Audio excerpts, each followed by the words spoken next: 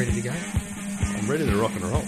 Welcome to episode 14 of the Ian PrenderCast, another sports podcast brought to you as always by MGA Traffic, a women's employer of choice.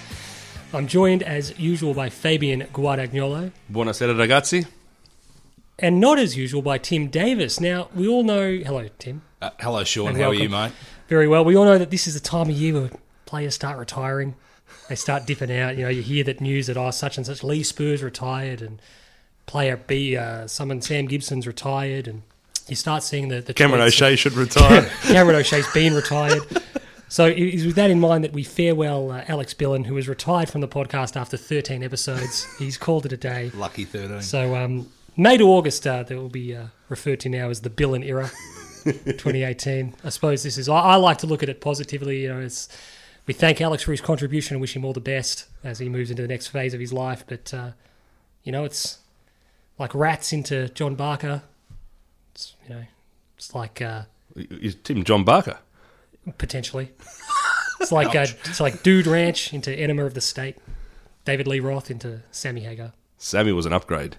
You maintain this. Yes. That's why I thought you'd like that one. Yes. Sammy definitely was a... What's your preference, Tim? It's David Lee Roth every day of the week. Well, David Lee Roth's got too much panache. He's got too many good songs with David Lee Roth. Well, every good song is by Sammy Hagar for me. Really? Yeah, Why Can't This Be Love? Yeah. Dreams? Yeah. Come on. They're very ballady, Whitesnakey at that time. Very Fabian. Oh, yeah, they're really super... I love them, yeah. Super hair I don't dislike David Lee Roth. Don't get me. You're the only person in the world who prefers Sammy Hagar. I prefer, yeah. So people take that as, you don't like David Lee. I love David Lee Roth. I love Van Halen. I like Gary Cherone.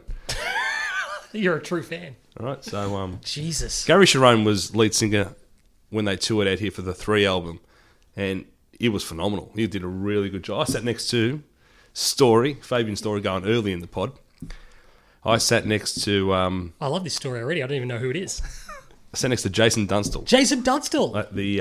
what year was this? Van Halen concert was probably 97 or 98. You could probably date it by Dunstall's hair. He had hair. Yeah. He was young. Yeah. So 90... I reckon it was 97. Rod Laver. Yeah, okay. And... Sellout? Oh, yeah. So... and he was there with a few of the other Triple M celebrities of the day, okay. And I always like when that was my not a great story. Just it's a did story. You give him a g'day bungie? Yeah, he went to the toilet pre-concert. You didn't follow him in, and someone said, he was there, and he goes, Piggy, because he used to be called Piggy a lot more than what's he called now, Chief or something. They call him Chief. He goes, Piggy hanging with the big knobs or something. It was in the urinal and.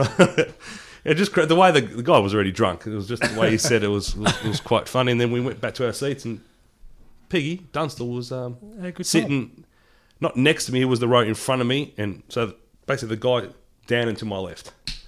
So in 5 years' time, you'll be sitting next to him. In reality, he was probably just you saw right him at there. the entrance right there, going in. Right there. He sat on my lap. Yeah. We stage left, so right hand side. They both had the same seat number on the ticket. They went they just split it. I actually went to look at my Van Halen seat number ticket thing. Look at the ticket stub Recently. Yeah, the ticket master, all the logos and stuff in the background of the ticket. Now they used to be yellow. Yep. The actual printing is all just worn off. Yeah, that happens. Yeah. So I've got but all the tickets I've got I kept everything from my teen years. You're a hoarder. Yeah, and they're all just. You didn't keep the Jennifer Love Hewitt poster. You threw it out. It's technically still in my boot, but it's going to go. It's going to. I might donate it to charity. Oh, I'm sure they'll love it. And Buff Bagwell. That's priceless. I can imagine some guy, some salvo. We are giving that away on this pod. That's going to be. Did we post a picture of it? I wanted to get Kelly's permission before we posted a picture of it. But I think Kelly's on board with it. I think she thinks it's a wonderful piece of art. It's a wonderful likeness.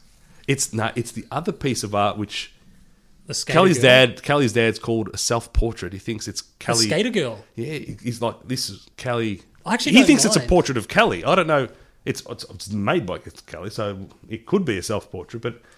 Well, they say that artists, writers, and they put themselves in the artwork. So maybe he's onto something. So I actually think that's not bad. I don't mind that in a VCE arts class type way. Yep. Is that like Jeff Hook, the cartoonist that passed away the other week? Yeah, he passed away, Jeff Hook. He did.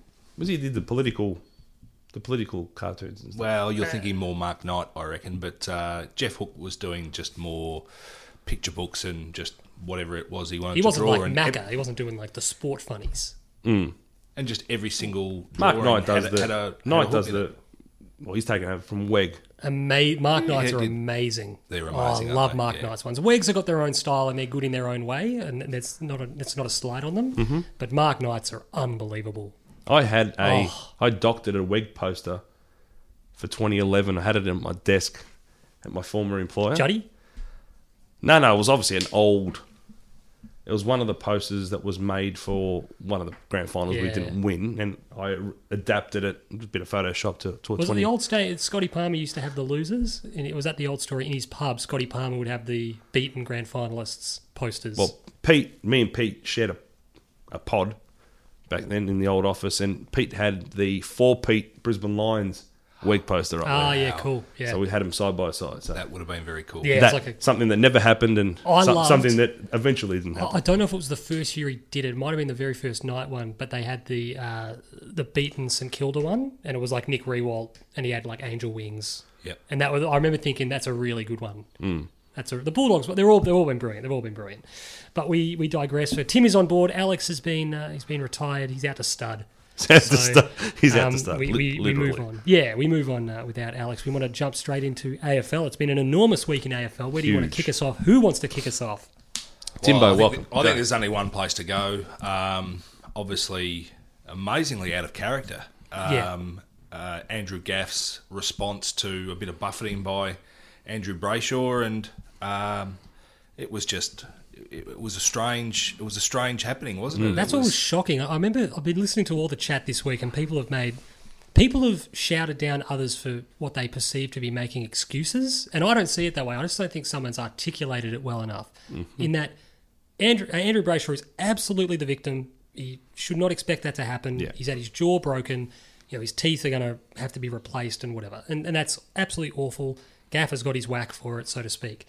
When people have sympathy with Gaff, or the sympathy I have for Andrew Gaff is, Brayshaw's jaw will heal, his teeth will be reset and they'll be fixed and that'll be fine. The damage is cosmetic, and he'll get over it and he'll move on and that'll be fine. Andrew Gaff, who has to this point in his career been an unscrupulously fair player, will be tarred with this forever. His reputation will always have this asterisk, as no matter how great, and he's a fantastic player. If he moves clubs, he retires at the Eagles and whatever, there'll always be that, oh, geez, remember when he punched, when they broke that guy's jaw? Well, Barry Hall's the same. Same thing. I mean, Barry Hall is a premiership winning captain, and when you think now, what's the first thing that comes to mind when you think Barry Hall, the footballer? It's always been thug.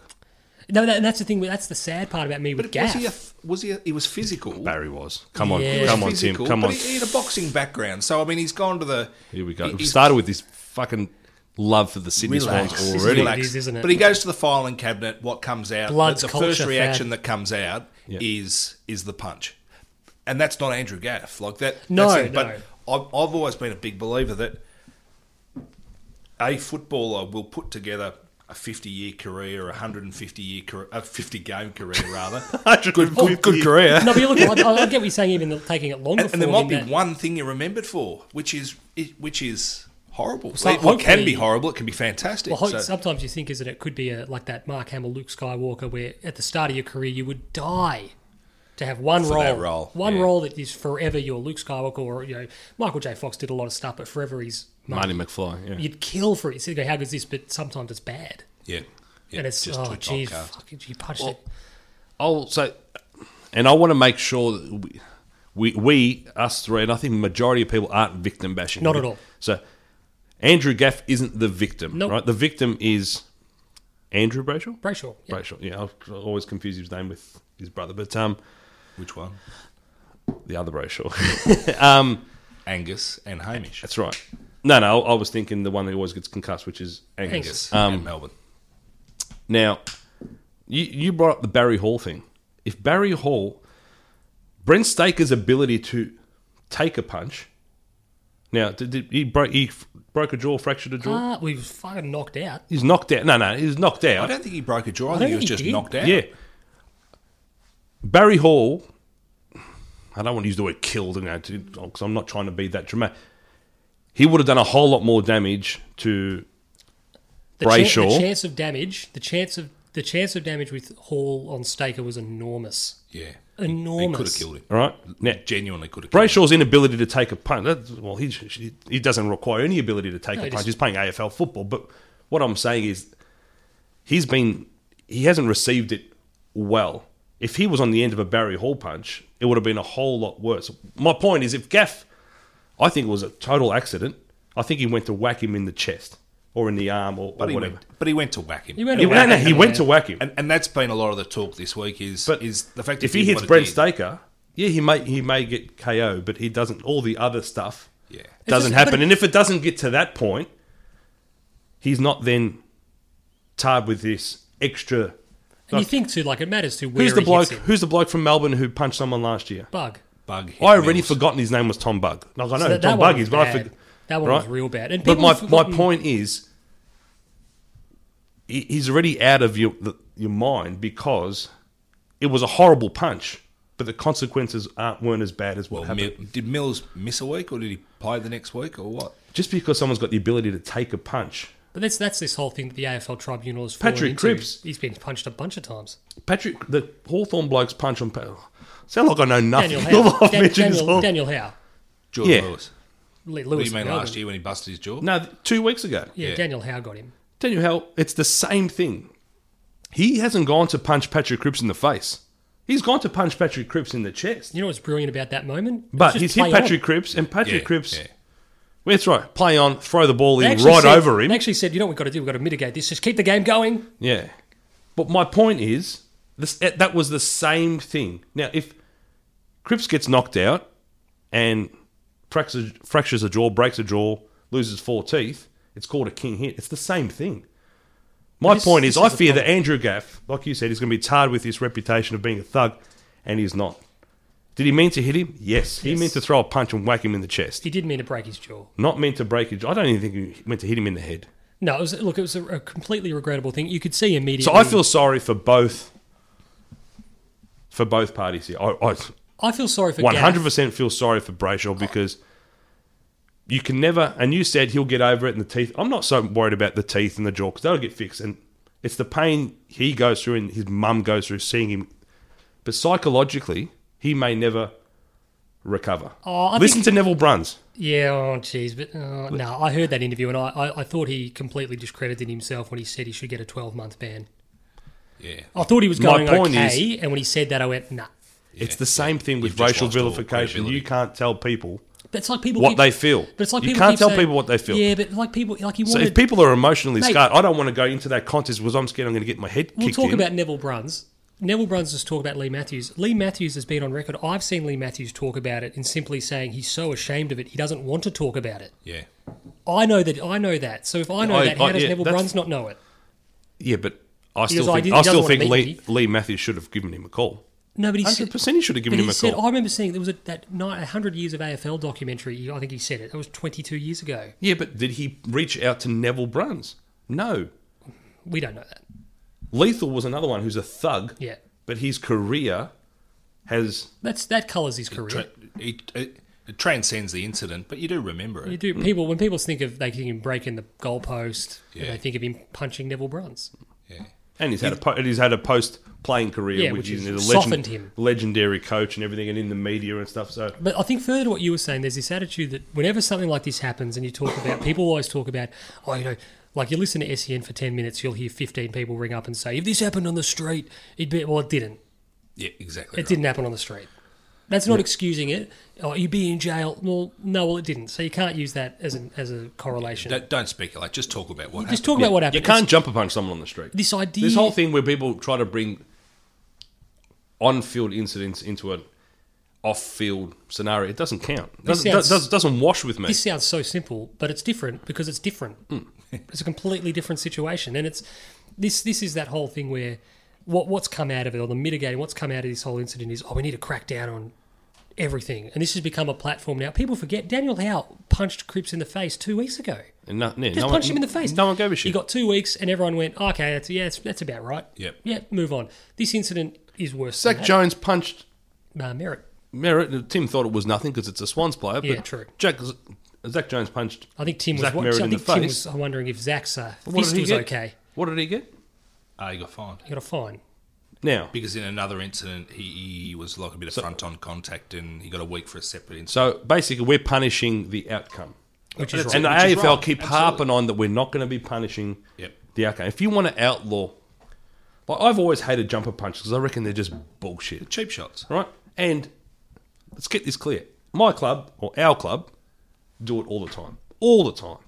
Right? We're not, everyone jumper punches us. Everyone does it. It's a shit look. Yeah. When I agree. people who aren't AFL people, they look at that and go, You know who's the What's worst going at on it? there? The worst at it's Tom Hawkins. He would actually grab your jumper and genuinely punch you in the face. It's not a bit of roughing you up sort of thing. He would actually grab it and go bang and Probably hit because you. he's not smart enough. And then he like whinges about it.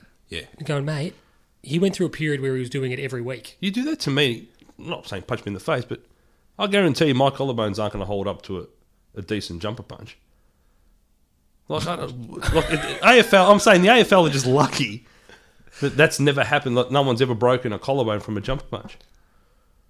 What, by pulling on the other bloke's jumper? No, they don't just pull the jumper. It's not a Tim. Oh no. It's like you're grabbing him and you're punching him in the collarbone, and they're just lucky that nothing's ever happened to Where anybody. do you stand on the I was Punching rolling- should just be outlawed. Oh, no. Do you jump a punch? Punch somebody in the chin. What's this collarbone business? No, when you get your jump and you start Like pushing that, and like that, pulling. yeah, okay. I'm not talking about Tom Hawkins. Tom Hawkins just punching someone with a handful of jumper. Where do you stand on I hated the conversation. I thought Buckley on SEN handled it very, very well. Speaks well, Nathan Buckley. You know what he does? He has got the media wrapped around his little finger bucks. He has absolutely got him eating out of the palm of his hand, and that'll buy him another couple of years in the job. But he was talking It's about what cost Mick, and it's he got what too saves prickly. Bucks. He got too salty. Mick got too prickly. Like he would just be arguing about nonsense. Like just that's ridiculous. Mick was guilty. A lot of coaches do it now. Just have a brief digression. He was guilty of that whole. Or he sort of started that whole implausible deniability. You know, nowadays where you're the coach of a team, you've got your star players injured, and you go, no, I don't know anything about it. Yep. They're going, Fabian suffered an injury on the weekend, looked pretty serious. Is he likely to play? This is on Wednesday. Is he likely to play this weekend? And you, the senior coach, go, oh, look, I know, I haven't spoken to anyone about that. I'm not sure. And it's like, are we meant to believe that? Like, quite seriously. Well, if that's serious, the bloke shouldn't have It's a like, job. do you take me for a fucking fool, Yeah. mate? I would hold him to account. But anyway, Bucks was talking about the whole punching thing, and You can lie. The thing with that is, punches he could have punches just aren't lied. He tolerated. could have just lied. Punches aren't tolerated. Like, let's be straight here. Punches generally, the Merritt one, Jones and Merritt one is a bit of an outlier. But how punch Cripps in the face? He got 2 weeks. Gaff has done this. He's gotten the heaviest sanction handed out under this system, equalled only by Solomon's Act, which was horrendous on Cameron Ling. What did Solomon do on Cameron Ling? Oh, he like elbowed, like full on, like forearm sort of elbowed him and like crushed his face in Yeah. when he's playing for the Dockers out at skilled My point. Virginia Park. Forgotten about it. That's horrendous. He got 8 weeks for that. So Gaff has gotten 8 weeks. It's an enormous penalty. It's not tolerated. It's not. This is this idea that we're just letting him go. Look, as Buckley said, he goes, we'd just be introducing another grey area. What's a punch? Is there enough force? And you know what? It will take 5 seconds before someone gives a little nudge and gets a week, and we're all sitting there going, "That's ridiculous." We get it now. We're sitting there going, "That's not worth a week." Yeah. Because I think Levi Casbolt got one about 2 years ago, and there'd been too much cheap shot punches to the body, and the whole media just started to roll to say, this looks bad, we shouldn't be doing this. And then the reality was the next bloke that did it was going to get done. It had to be a Carlton player. But when Levi did it, he wound up from the cheap sheets and seats and belted somebody in one of the games. I have no idea who it was against. And you just sat there and you thought, You're an idiot. you probably shouldn't get a week for the punch, but for being an absolute buffoon, totally you should get your week. And it also stems this, what we've come to expect now in the conversation is, what's the chat, seriously? What's the chat about, is it a good look, players getting into other players? It's part of the game. Done it for 150 It's part of years. the game. You and I playing on each other on the wing, it's fucking gladiatorial Do out you there. recall, and yes, you can watch the 60s and the 70s, and they did headlock and get into brawls and stuff. In the 60s and 70s, there would. But before the game, murders. there used to be a whole lot more just hip and shouldering, or not even a hip and shoulder, more just like shoulder bumping and the general niggle. Now, it's a bit more of the whole grabbing and punching. And I love stuff. it. I love the. I probably wouldn't love it if I was out there. I'd be petrified. But I love the challenge of the mental. That thing sitting there going, we're going at it today. Yeah. And it's going to be on all and day. Paddy Cripps would go out there and a bloke that goes to tag him and push him around, you're going... Cripps is sitting there going, bring it on. Let's go. Yep. It's you and me all day. Yeah, you want a shot at the title, let's go. Because it was Ric Flair style to be the man. You got to beat the man. Beat the man. But that idea of certain players would get them... Lance Franklin's a fantastic example of this. He's playing on a first gamer last week, and he's sitting there going, he's licking his lips, going, this guy's... Not only is this guy going toe-to-toe with me, but I'm going to be in his head all night. And some people in the media criticise him. Oh, I love that. If I'm his coach, you have to go. If I'm his coach, I'm sitting there going, "You're playing on a first gamer," and Buddy be going, "Get it? Yeah, absolutely." This is my night. And good teams go. Buddy's on a first gamer. Yeah. Whenever something, let him go. But if he needs us, in other words, I've got an eye on him. Yep. I've got an eye on my teammate who's on Buddy, and every time I go near Buddy, I'm going to remind Buddy that we're here as a team. You might be playing on A, who's in his first game, but I'm here, and Tim's here, and Sean's here, and we're all going to gather around him. Well, it's that great line. I love. That's the thing I'm hating this season with Cripps. Sometimes, when Cripps gets that heart tag, no one ever goes in and lays. I think it's almost because he handles it himself. Yeah, but still, I'd like to see not flying the flags and go in and punch someone, but just to remind him. But collectively, you know what's happening. You just got to block for the guy, so when he runs past, you clear a path through to find his footy and all that. So long as you're doing that throughout a game, I'm completely comfortable. But I don't think... You know, I love this idea. It's like it's a line from The Dark Knight Rises, and Bane's beating the shit out of Batman, and he says the line. And I remember thinking, I'm Gotham's reckoning. He says the line. He goes, I wondered what would break first, the body or the spirit. And this is the idea. If I'm Lance Franklin and playing on Magden, was that his name? Jack Magden. One of them will break. Something like that, yeah. He'll either run out of gas or run him into the ground. He'll have nothing left, or he won't want to go anywhere near the ball. Can you imagine what was said when he ran onto him? Oh. And that's part of the game. I hate this idea. It goes, guys like Waitley, and there's others, heaps of him in the media. If every so often they reveal themselves to my question is, when was the last time you did anything competitive? Yeah. And it could be anything. Playing squash, playing a game of indoor cricket. When was the last time a scoreboard dictated whether you won or lost? Because you're sitting there going, occasionally you reveal yourself to be just a guy in the seats. You don't get it. That's the competitive edge that a good player has over another team. That's some guys get fired up for it. What am I doing? How am I getting to it? Fabian's getting a phone call from his father. Not answering it this You're week. not answering it? No. What does he want? Your tips? You got one no more footy day. tonight. There's no footy, Tony? No. On the Gaff situation, for a guy that's a free agent, what's the incident done? I don't think it would do anything if you were real into him. No. I don't think it costs him any money. Do you know what it's done? If he leaves, it's given him an out. He's basically hated in WA Who did from Eagle this? supporters and Dockers supporters going forward. They didn't commit common assault on the field and then leave. So there was this idea where it was like I don't even know if it was AFL actually. You can half remember the incident, but it was something like this where it was like, this is kind of the get out for you. It happens in soccer a bit where they muddy the waters before they leave. Yep. And they sit there and go, like Courtois, we'll talk about that later, was apparently a bit of a dickhead on the way out the door sort of thing to expedite. It makes the transition out easier. Yep. It's very difficult to leave when you're universally loved. Whereas if there's a bit of angst, okay, well, fuck you, I'm leaving. I can't remember who it was. Digressing slightly. Yeah. When a girl breaks up with a guy, she wants to hate the guy as part of her recovery, whereas the guy, I reckon, always wants to be friends with the girl. Because it's part of his recovery, makes him feel good. Yeah. It's just something that I've spotted throughout the world in the last 42 years. Okay. Just some musings from Tim. I don't mind it. I don't mind the... We should have some music that goes on before Tim has these thoughts. So, it's like the cello or the harp or whatever it is. Yeah, a bit of... Yeah. We're going to introduce maybe in future episodes Tales from the Punt with Timbo. Yes, I don't really want to hear about wins. We got some material. That could be a tongue twister too, the name of that song. Tales from the Punt. Yeah. Yeah. If you can speak English, you're probably okay. Yeah. But yeah, I don't want to hear about wins, by the way. I want to hear close losses, No, you want to hear some wins. beaten favourites.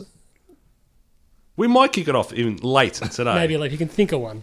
No, I've already thought of one, but Okay, it's we'll leave it for later. It's NFL based. Okay, in the yeah, NB. we'll close the episode on it. We might. I was thinking about kicking us off with a joint tale where where Tim has a great win, but It's Tales from the Punt featuring special guest Fabian. yeah, we'll touch on it. We'll end the pod on we'll it. end the pod on it. We'll probably forget about it. So No, we won't. I haven't. You're going to write It's it only down? It's only been 10 years, and I still haven't forgotten about it. I'll write it down. Hold on. We won't forget about it. It's Laura Manadoo. Oh, Laura Manadoo. Yeah. I think even I fucking heard this one. The latest news, obviously, from the AFL also was the draft. Yep. This is one of the worst. You don't like this. ideas. I like it. I It's hate this NFL idea. style. No, but NFL works for a number of reasons. You know who the players it's thin. are. There are 7,000 picks. It's actually impractical to do it in one sitting. There's 7,000 picks. But that's what I mean. So in this, there's going to be 80 odd. You can do it in a night. You can get it done in a night. So this idea that they're going to spread the draft over 2 days. So But the first part, the first round is a bit more exciting than what happens. No, I subsequently. completely agree. Because, like you're saying, we know the players more in the NFL Is it going draft. to end like an old episode of Batman? No, same bat Same time, bat times. same bat channel. Yeah. Come back to see the I exciting think- conclusion of the draft. I think at least they're trying to do something, and It's it will terrible. push out because the trading will happen more. I reckon early on in the draft because there's live trading. Is that right? There is. There is, but you lead me into a comment that I was going to make, which obviously this is all fallen just very, very recently. But when you look at it, the draft itself is going to be on the Thursday, Friday, 22nd, 23rd of November. Yes. The free agency period kicks off on the 5th of October and it runs for a week through to the 12th of October. That's too long. The trade period, they talk about players and selections, starts on the Monday the 8th. It runs through to the Wednesday the 17th. Too so it's long. about a week and a half. But once the next day, the trade period continues for a month Oh, fucking Jesus. where all you can trade is selections. Oh, my so that's where you're doing, which I don't know why it needs to be a month, No, mind you, doesn't because need to be. but that's where when we've talked before about potentially trading 2 second-round draft picks to get into the top 8 or something like that for a team that might just need the points and being higher in the draft actually doesn't suit them because they know they've only got so many points to get the players that they need. So, My instinct is this means less deals will get done because there'll be so much procrastinating. well, I think there's a degree of urgency when the clock's there and you're sitting there going, we've got fucking 15 minutes to close this deal. Yeah. And there's a degree of stuff happens because it has to happen, where there's over a month. well, the good thing is, and the fascinating thing as a Carlton supporter will be, if the Adelaides of the world are going to push hard for pick 1 to get Jack Lukosius, they've got a month to be able to stew on it and put stuff that's up. too long. And Sauce doesn't blink. So he may not blink for a month, Month. until you get to draft got night. very And dry eyes. dry eyes. And if you he need some Visine Get or in the something. drops.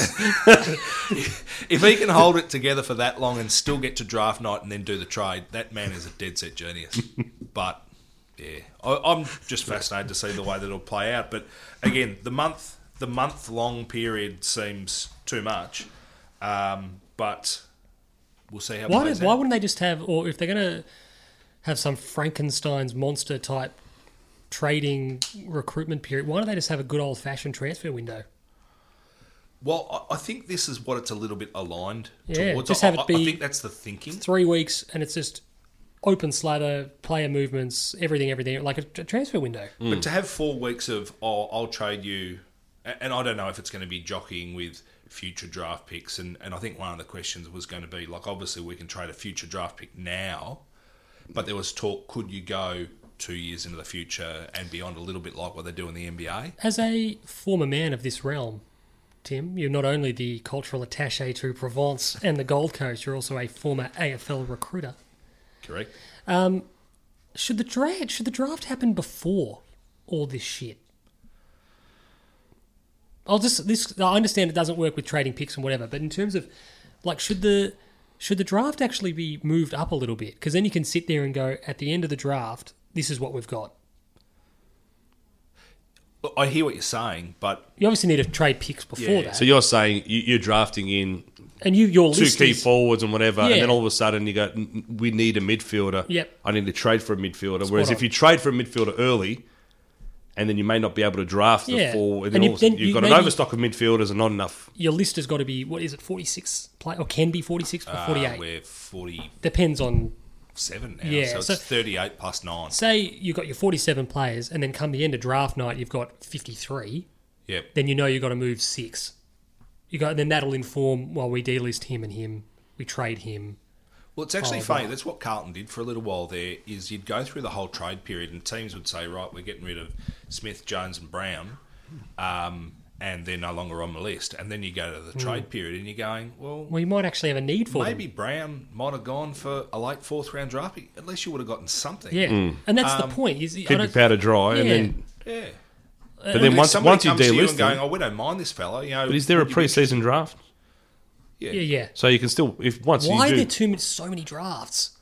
Oh, I think it's been more of an evolution. And, players that hadn't been picked up or out of contract or couldn't meet the contract requirements of the team that was chasing them, and it just afforded them the window to be able to get back onto a list. Just have the national draft, and then a couple of days later have like a secondary draft. Well, as it is, the second day of the draft is going to start at. Is it the first round or the top 10? There was a little bit of conjecture yesterday. No, 'cause you're So probably it's the first Sam round is evening McClure's on tweet. Thursday. They said times to be confirmed. And then the second round to completion is Friday, November the 23rd, time to be confirmed. And then the pre-season and rookie drafts are later that day. Whereas they always used to have... you do a draft one day and then you could have the rookie draft the next. Isn't the whole point that you look at it and go, what's left? Which, as you What do say, we after need? 18 have gone, I mean, geez, if you can't track that, I mean, you've got some... Look, this to me issues. speaks to... A few people have spoken about this, and it speaks to the bigger issue of visibility. I've been really big for a few years now. I understand there's a cost involved, but what we need to do is we actually need to get more exposure and visibility for the TAC Cup and all those competitions. And people are starting to take more of an interest in it. But the whole leagues, needs to be set up like... not like American college, strictly speaking, but... have it be so the whole framework is about development. Yep. So if you're a uni student, you want to do broadcasting, under 23s are the ones who commentate the game.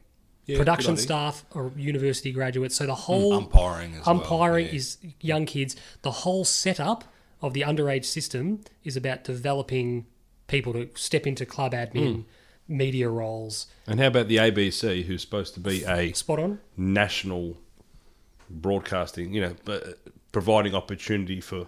Use it as a top to bottom talent development pathway for everyone, and then that way, like I said, there's a little bit more exposure. Because it fucking sounds silly. It sounds ridiculous. But if you know someone who, Jason's commentating the Oakley v Eastern game this week, you go, oh, I'll watch it. I'll have a listen. I'll So see how why it aren't we goes. playing under 18s games as curtain raisers? I don't know. I have no idea. No idea. I mean, the Do you competition. remember? the We all competition's remember been going around watch. since 1992. It's ridiculous. Do you remember the We don't reserves? do Do, it. you remember I love going the reserves. see Ronnie D'Olio and Anthony Francina. Yeah, Blake Anthony Campbell. Koutafidis. Yeah.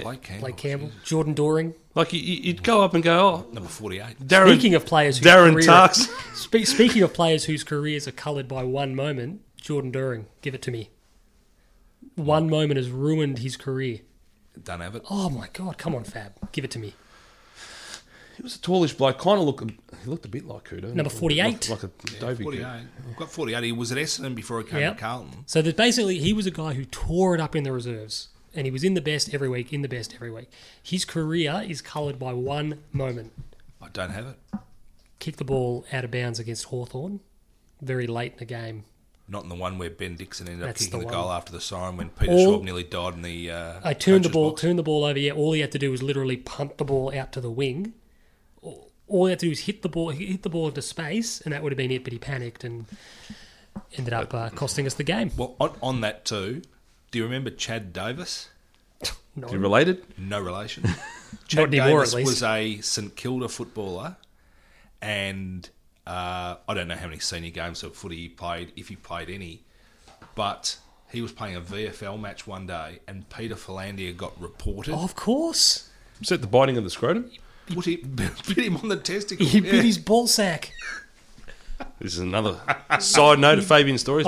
You didn't bite someone's ball sack, did you? Love me some scrotum. No, Peter Flandier's grandparents and my grandparents were like mates. Oh. Like, I'd come home from school and As they'd Rob be there Schneider playing cards and stuff together. playing canasta. So my grandparents took this is when he moved You up to stay Sydney. away from this boy. They watch a lot of Sydney Swans games. My grandparents because of They hang out with Tim's old man. no, they didn't. They and the Philandiers all get together and watch the Swannies. I don't think. What's your old man's name, Timbo? Richard. Yeah, I don't think Richard Davis would have understood anything that was being said in that room because it wasn't in English. So a lot of Italian. So yeah. Well, there you go. It's my connection to the scrotum biter. Is 6 degrees. Scrotum biter.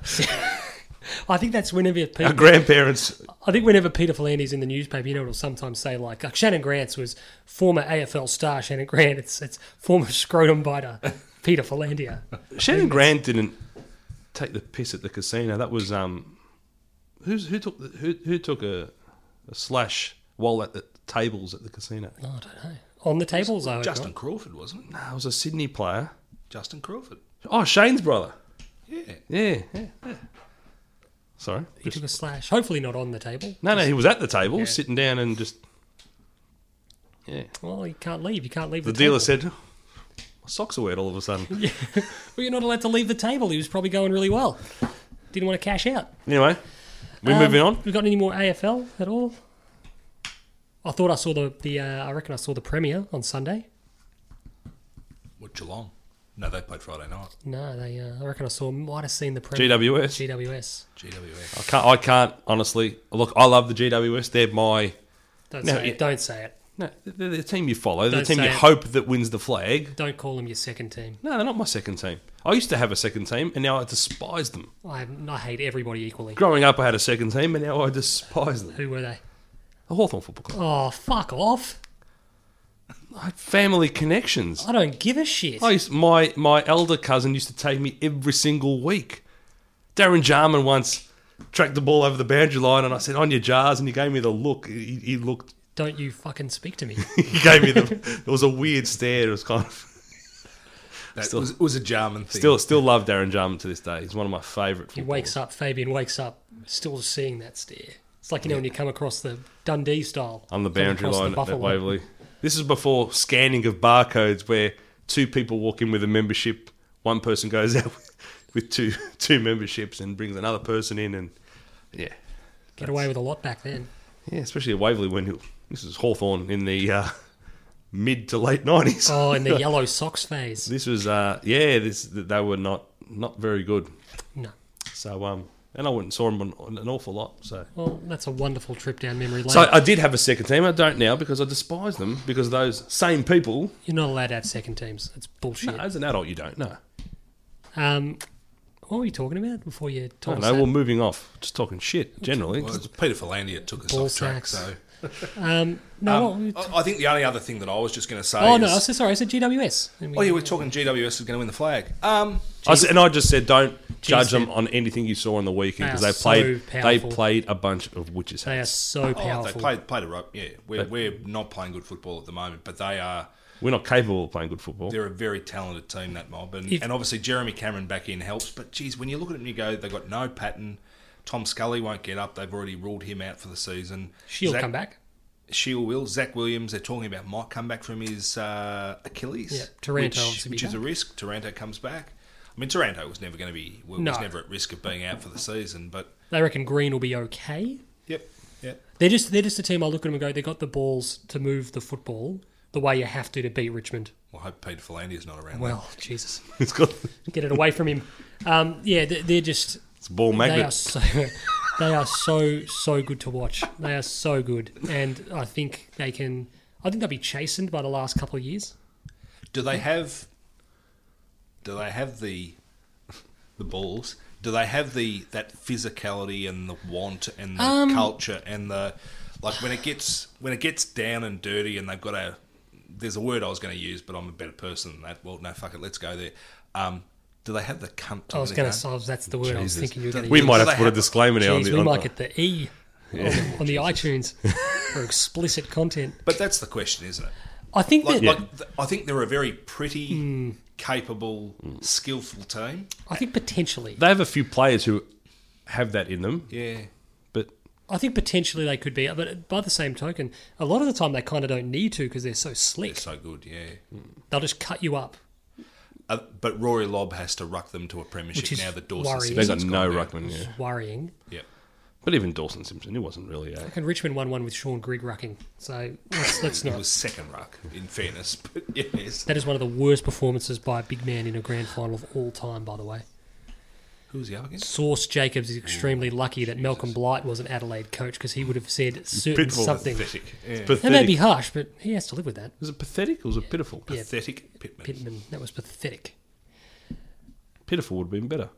Yeah, it would have been, but I mean, look, Malcolm was driving, he was on a roll, he was giving the camera what you wanted, and he went with pathetic. One of my favourite moments in AFL history is Malcolm Blight on Saturday night with Steve Quartermain. Quartermain, and he said, "I don't give a rat's toss bag." Yeah, That's one of the great lines. The absolute. jeez, great he was line. an out there Great guy. lines. Love him for it. I saw that live, and I couldn't believe what I was watching. I was like, I wish I just had the ability to rewind. No this. IQ back in the day. No, there wasn't. I couldn't give a rat's toss bag, and I'm like, please tell me other people are watching. Please tell me watching this happened. No more AFL. No more AFL. What do we got next? Well, it's EPL preview. It's the EPL Yep. season. Well, it's the eve of the season Yep. ish. Yeah, it is technically. Technically, Friday night kicks off the first game of the season. Weird Man United versus Leicester City. Weird that Friday night football hasn't, and I don't necessarily think it will be embraced by the English public in particular. Is it It's second season they've had it now? They've done it for 3, I think. They throw it in there just to stuff fantasy people up. They like it at this time of the year too, when it's daylight saving. It's a little bit the days are a bit longer and it's nicer weather. It's probably a more when it gets really bitterly cold. It's difficult, but they seem to prefer culturally Monday nights. It's weird. And European matches aren't on the Tuesday, Wednesday, so it's probably something. Yeah, it's a strange one. But Friday night football for me is maybe it's just we've obviously grown up with and know it inside out, but it's just a no brainer. The pub culture to me, It lends itself to it. it's to me, it's a Unbelievable. match made in heaven. It is. I said it to my sister, who now has been living there for some time. And I said to her, I just don't understand why it wouldn't be a roaring success. You hit the pub on a Friday night. They have drinks every night of the week. Exactly right. But you have Every night it's a Friday. Oh my God, you have Friday night drinks at the pub, which is a fucking rite of passage over there. Yeah. you Throw a go to game the- of footy on, it doesn't matter what it is, we're on board. It's unreal. I think maybe they do a tiny bit of championship. Maybe they don't want to cannibalise the lower leagues. Maybe. We forget there's an unbelievable amount of football on week to week, isn't there? And I think that's, when you talk about what does work from a broadcasting perspective, we love looking at the American model and how Monday night football is massive there. Yeah. But the thing that everyone forgets is over there, you play high school on a Friday night, you play college on a Saturday, you play the pros on the Sunday, and then the Blue Ribbon game was the Monday night. And they've thrown in a Thursday night now for the pro. So the pro goes Thursday, Sunday, Monday. Correct. I just want to congratulate Tim. But they don't tread on anyone's toes. On his correct use of blue ribband. Rather than blue ribbon. Blue ribband. It's not a blue ribbon. You know what's blue ribbon? The ice cream. Yeah, that is good. Like what you did there. Yeah. But no, look, the EPL obviously kicks off. United host Leicester. Huge start. It feels a little bit muted, but once it gets going, I think we'll all get into it. Yep. Do we want to run through? So I was thinking we'd go through the top 6 from last season, see what the major ins and outs are, because let's be honest, beyond the top 6 from last year, you had Everton, did okay, Burnley and all that. Are they going to push into the top 6 this year? I think the top 6 are pretty sad. Did Arsenal make the top 6? Just. Good. So kick it off. So last year's winners, Manchester City. No real major ins. Riyad Mahrez is a club record signing. He's an absolute luxury. Absolutely. Them. And out, old man Yaya Toure, who said he'll play anywhere for £1 a season. Yeah, doesn't he hate Pep? Yep. Called Pep a racist. Yes. I don't think anyone's picked him up. Or anyone of note has picked him up. And Joe Hart has moved to Burnley. So Burnley have stacked goalkeeping stocks. They've also if they could play 3 goalkeepers, they'd be one of the best. They'd be favourites. So they've released about 400 academy players as well. So they're the major ins and outs. To me, the question for Manchester City is not whether they can win the title. I think they will. So from a prediction point of view, I don't know who you guys have got, but to me, it's theirs to lose. You have to go with the known. Unfortunately, it's theirs to lose. I don't think they will win it in a canter like they did last season. It's all about starting well and putting pressure on them. Correct. And they had no pressure on them after November. And the year before that, there was no pressure on Chelsea. Yeah. And the year before that, Leicester banked enough points that when the pressure came, they could afford to and they drop. were just lucky that... Not lucky is the wrong word, but every other they were lucky. decent team in the competition just was shit. Had bad years. Yeah. Every other team could put their hand up and say, we've had a bad year. Tottenham would be kicking themselves. Oh, that was the one. That was that's Tottenham's title. Yeah. Oh, absolutely. And then when they fell, like Arsenal should have taken advantage of it as well, and they never did. Sums up both So the sides. question to me is, can they go further ahead in the Champions League than they have? That's in the one they previous want. seasons? That's the one. Pep. That's why they've got Pep. Yep. They've proved that they've won the title with Pellegrini. They won the title with Mancini. Yep. If I ever hear anyone say Mancini, I'll lose it. So they brought Pep in specifically to win the Champions League. Same way Juventus have brought Ronaldo in. They want to win the Champions They want to win the Champions League. So that's the question, I think, for City. Can they do? Yeah, I mean, they're a team that has no excuses. No, they've got every resource and every... In terms of, in terms of the players they've currently got, is a Champions League winning squad on paper. Yeah, and I've heard other people say, yeah, where have they bolstered? They don't need to bolster. They don't need to bolster. So they've got Manchester City's backup 11 would make the top 6. But they made a huge investment. People forget too. They made an enormous investment in Pep's first 2 seasons. Yeah. On building the squad that he wanted to compete. Huge money spent. So maybe the direction clearly from them probably would have been, and let's not beat around the bush, they spent 60-odd million pounds on a guy that's probably not going to play all that much football in Mahrez, who's just I think he'll start the season. Yeah, with obviously the World Cup Yep. guys still coming back and having relatively short breaks. But I think he's a better player than Raheem Sterling. And Sterling was key to them last year. Yeah. In a similar position. Sterling's just got that electric pace. They're stacked on the right. They're not like us as in, I was going to say, they're stacked on the right how we're United. I shouldn't say where because Tim's here now. United are stacked on the left. City are stacked on the right. But unlike United, City do have Sane to play on the left, whereas we've got nothing to play on that right. So yeah, we just refuse to plug gaps, which is probably a good segue into United. Yes, well, United finished second last night. So major in. Fred is the only major. Looks like he could be okay. Yep. And no real significant outs. Daley Blin's gone, but he's nothing more than a squad player. Michael Carrick retired. Yep, Had but a he fantastic didn't really play last year. A year. brilliant career with us, very underrated across the length of his career. Yep. He's got more trophies in the cabinet than Tottenham Hotspur do. Yeah, no, he was one of those guys who came to us, and I think people resented the fact that this guy is not a quote Manchester United player. Yep. He was fantastic for us for over a decade. We brought him in when everyone thought we needed to replace Keane. We needed that enforcer. And he came in and he was more of a continental intercept player. And everyone was like, oh, how were they going to go with him? And we went from strength to strength. We won a Champions League in his second year. He was the player who, in the Champions League, on the continent, against teams in which you can't just bombast the goal. Yep. You actually just need to hold the ball, recycle it, keep it tidy. That's why you go to see, I went and saw Barcelona play, and the most impressive player on the pitch was Busquets. Yep. Yeah. He was unreal. Just the minimal effort, the sufficiency of effort and movement, and Carrick was very much like that. Kept his team in the game, kept his team on the ball. Yep. Well, sexy footballers capture the eye and the imagination, but the hard meat and potatoes footballers just decide games. Yep. And I suppose we've got a couple of... You said meat and potatoes. I thought of Peter Flanders straight away. I don't know why. Wow, so that's bangers and mash, isn't it? The only other question obviously remains is what happens with... There's been a little bit of chatter. It's absolute nonsense. We're not selling Pogba. To Barcelona. It's not happening. There was a tweet. I set the text on to our we've got like a group text with a few of the boys where we do it's like a Premier League chat room. But I've stolen it. So it was a tweet from the Full-Time Devils, and they said that Barcelona have offered Yerry Mina and Gomez and £55 million for Paul Pogba.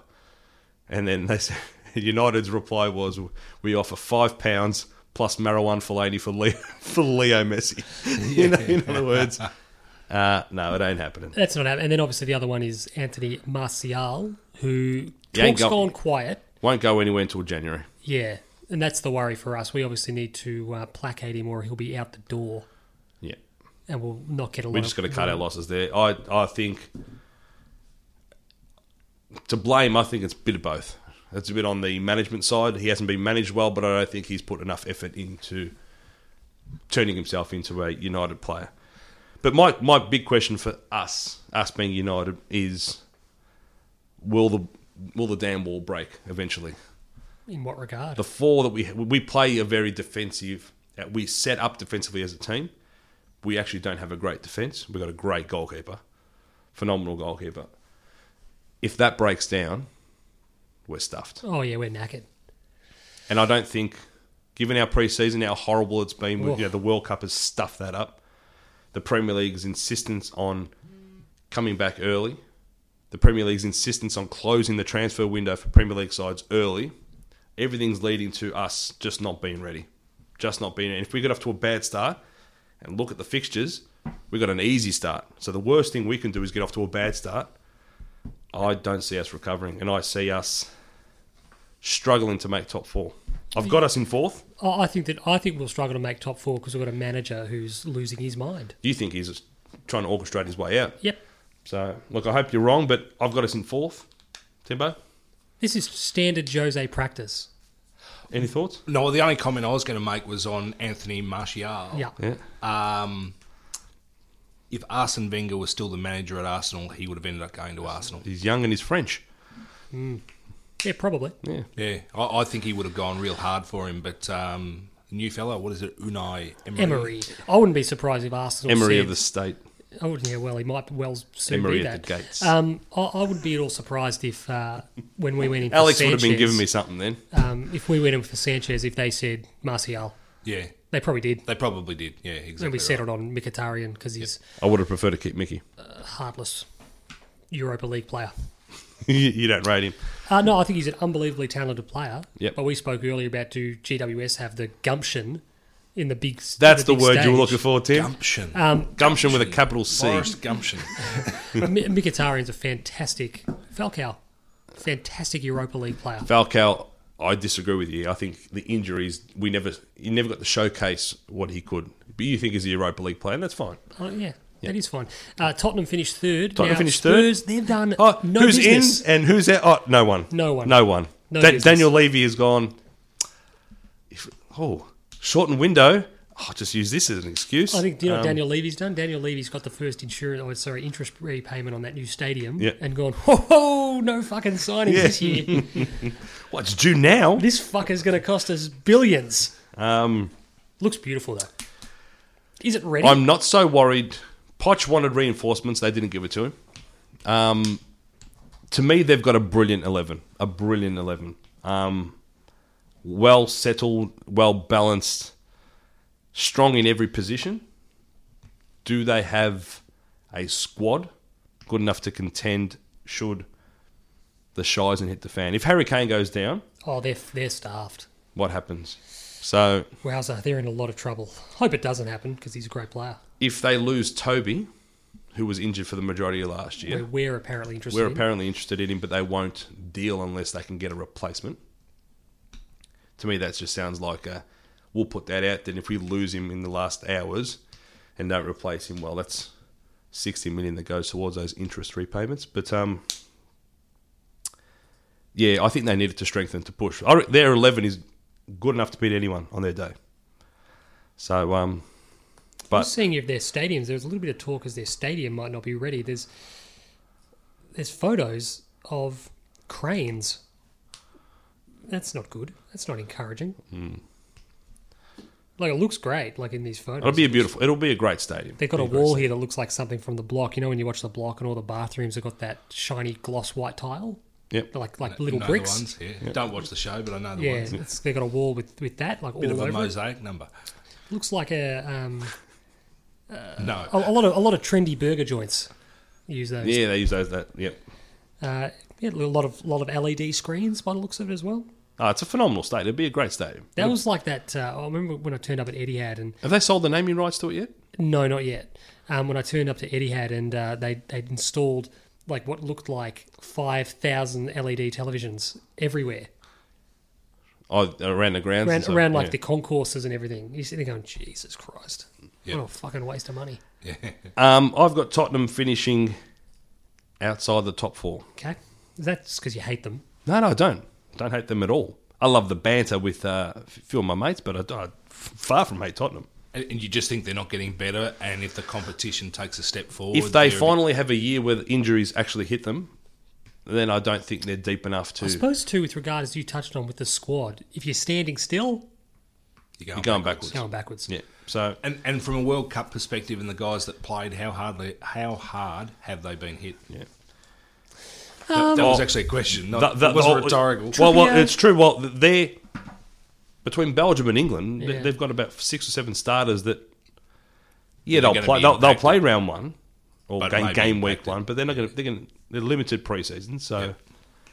and I reckon if they get off to a slow start, then it's not so much there. I think they're going to be going backwards as opposed to everyone else may. Not everyone else. I think we'll start dropping, but teams like the team we're going to analyse next, Liverpool. They're a real worry. They're on the up. Now, if you think I hate Man City, I hope Man City win the title if it's out of Liverpool and Man City. No, Because Liverpool have they have, and it's a massive year for Jurgen. It's a huge year for Jurgen Klopp because they've opened the checkbook. If you count the 75 million they spent on Van Dijk, Yep. you got 53 on Keita, who, if you look at Twitter, is the greatest player to have ever played the game. Yep. Fabinho, Yeah, great from name. Monaco, about 43 million pounds. Jordan Shaqiri, who's just a little fat garden gnome, he's 13 million pounds, and of fan. course Alisson Becker. Is he the Albanian / He's the Swiss Messi. Swiss? Yeah. Jerk off. Yeah, Yuri Jerkov. Yeah. And Alisson Becker, of course, the guy goalkeeper. Very, very good goalkeeper. £67 million. So you look at that, and as I said, you put the 75 for Van Dijk on top of it. Coutinho obviously funded a huge amount of that, but they've opened the checkbook. Apart from Emre Can, no real significant outs. John Flanagan, remember how good he was? Flanagan. Anytime someone says Flanagan, I think of Cocktail. Tom Cruise's character in Cocktail. Flanagan's Cocktails and Dreams.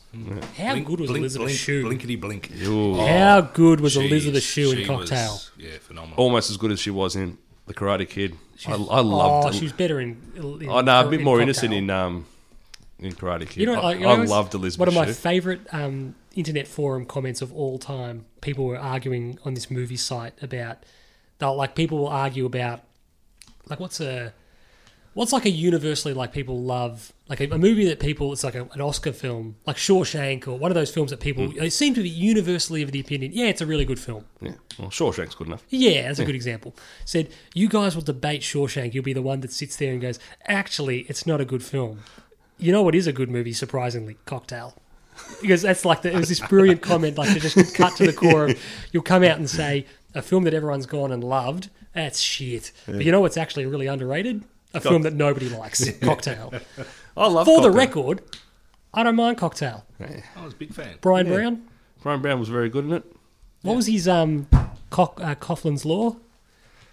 What is that he's saying? And he'd It was Coughlin's Coughlin's Law. Law. Coughlin's Law. And there was... But he had a number of them. It was like Yeah. Murphy's Law. Yeah. Well, yeah, but Coughlin. Who would have thought that would be a good idea, by the way? When they're writing scripts. And even if you think I don't know why I Tom- remember this. The guy in the classroom's name was Ronnie Lamaster. Where is Ronnie Lamaster? and the lecturer just shook hands. He goes, but wasn't it like makeup for pets or something like that? Yeah, something. It is too. Good movie. It's one of those movies I grew up. My parents had on VHS. You know what's going to happen? So- Okay, you know what we're going to do? Let's watch Cocktail during the week. And we'll come back and we'll talk about it.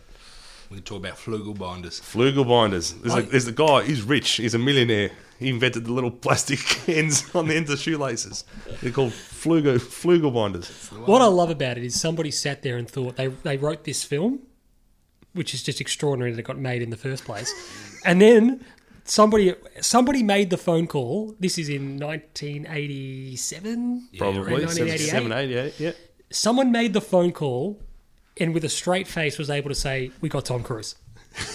Like dead set. They were able to go, the fucking biggest movie star in the world is going to be in this movie.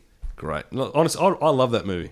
That's a great film. The reggae version of This Magic Moment that's getting played in the club too. This magic moment. There's everything about that movie just works. It's like Top Gun. shouldn't. Top Gun shouldn't be a good. The whole soundtrack is Cocktail amazing. should not work. It shouldn't work. That waterfall scene. I might go home tonight. Might text Kelly to put the popcorn on. Not that I can have any popcorn, but back to how do we get to cocktails? Cocktail. John Flanagan got released by okay. Liverpool. The only question I have over Liverpool is can they handle the expectation? Because it has come. They're a team that I think likes it though. So, There's something about them that they kind of like this idea.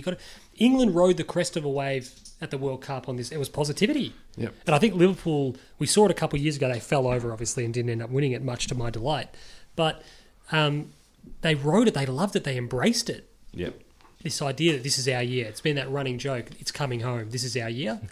I think that's something about it. I hope that they fall apart and get relegated. More prediction then for Liverpool. Hopefully it's second. Runner-up. No I've got him as higher. runner-up.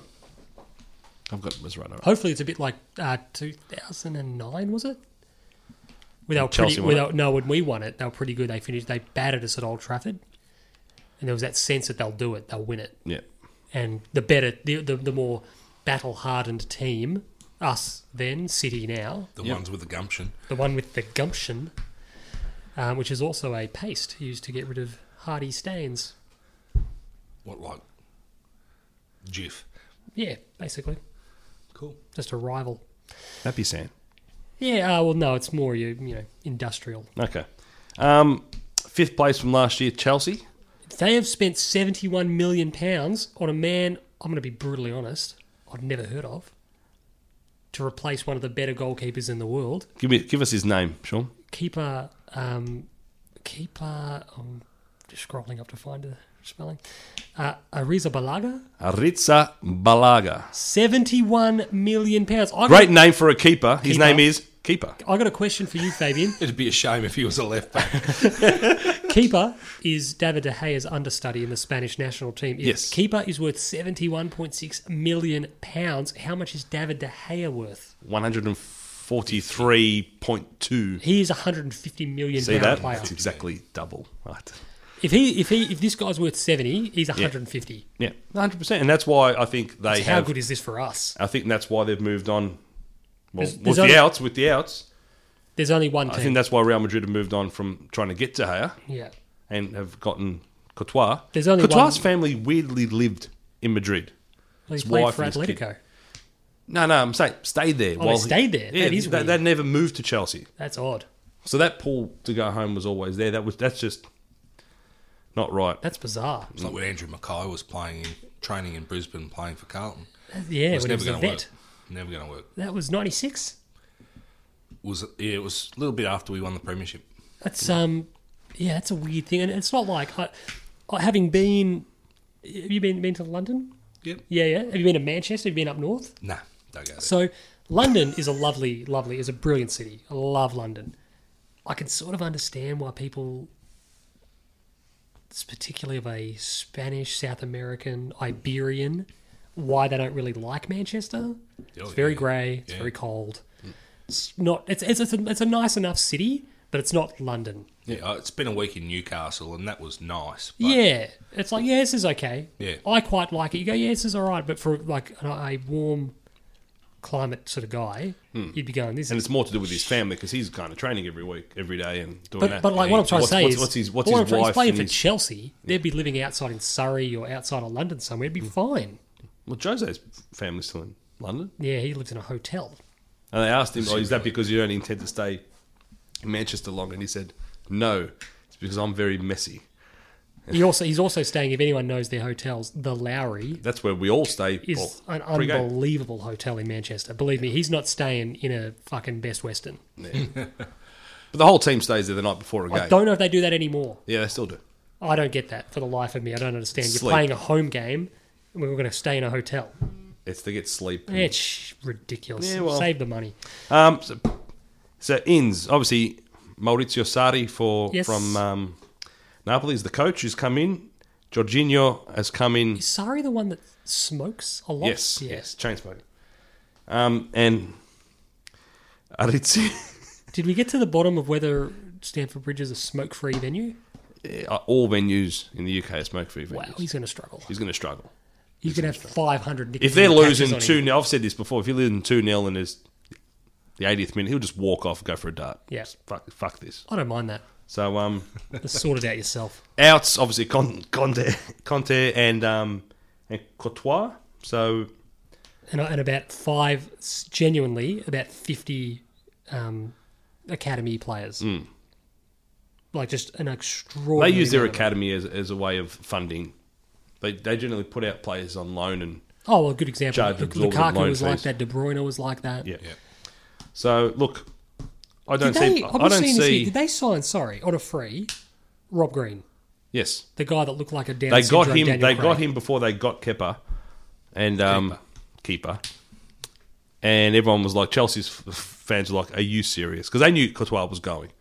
And they're like, Rob Green, and then Chelsea had to actually come out and say, we've signed him as a backup. This is before they've even got a goalkeeper. He's our designated backup goalkeeper. Jesus. So Well, yeah, look, I think they're... backups are backups. Like It's a Rob decent Green. backup. Yeah. Well, we got Rob someone as well, didn't we? What's his name? Our guy who's Rob Grant. Is that his name? I don't know. It's Rob. It's Grant. Steve Madden? Steve, man. I don't know who it is. Hold on, I'm looking it up. It's here. Grant. Lee Grant. Lee Grant. What was I thinking? Rob Grant. Lee Grant, who's our third choice goalkeeper. And he'll be featuring on cold, wet Tuesday nights in Accrington Stanley Yes. if we're So- playing them in the League Cup. I don't see much of a change for Chelsea. I think it's a holding. Fifth. It's a holding pattern for them. Fifth last year, fifth again. Yeah. Is that anywhere near Rushton and Diamonds? It's probably Rushton and Diamonds is further south. I've got Maybe. no idea. Just whenever the FA Cup comes around, Where are there's Rushton just- and Diamonds? There are teams you've never heard of, and you've got. I like Plymouth Argyle. Yes. And then lastly, Arsenal. Arsenal. They're the team I think will make the move. I think they'll get up to third. They've certainly identified some weaknesses in their squad. Well, this Decided is where, that defenders are a good place to start. in doing my research, and you have a look and you think, oh, Arsenal are going to improve this year. Well, the biggest change will be obviously the manager. Unai Emery has come in. I wonder what that means for them stylistically. That's where I think the biggest improvement may come. Because if you look at the players they've signed, Lichtsteiner, they got the Greek kid, what's his name? Socrates. I'm not even going to try and pronounce his surname. Papastopoulos or something like Yeah, something like that. Lucas Torreira, and they got that the guy from Bayer Leverkusen. What's his name? Burn Leno. Leno, Jay Leno, that. Jay's brother. Jay's brother. Going to save the ball with his chin. He's going to turn his chin sideways. And have they signed Dembele, or is there just talk of... No, Dembele. He's not a guy to Arsenal. Which Dembele? Ousmane Dembele. The guy that Barca bought for 90 million and then went, he's actually not very good. Yeah. So He's okay. no big outs. Santi Cazorla hasn't played for like 2 years, No. so he's gone. Per Mertesacker also hasn't played for about 2 years. A friend of mine used to call him meat sack.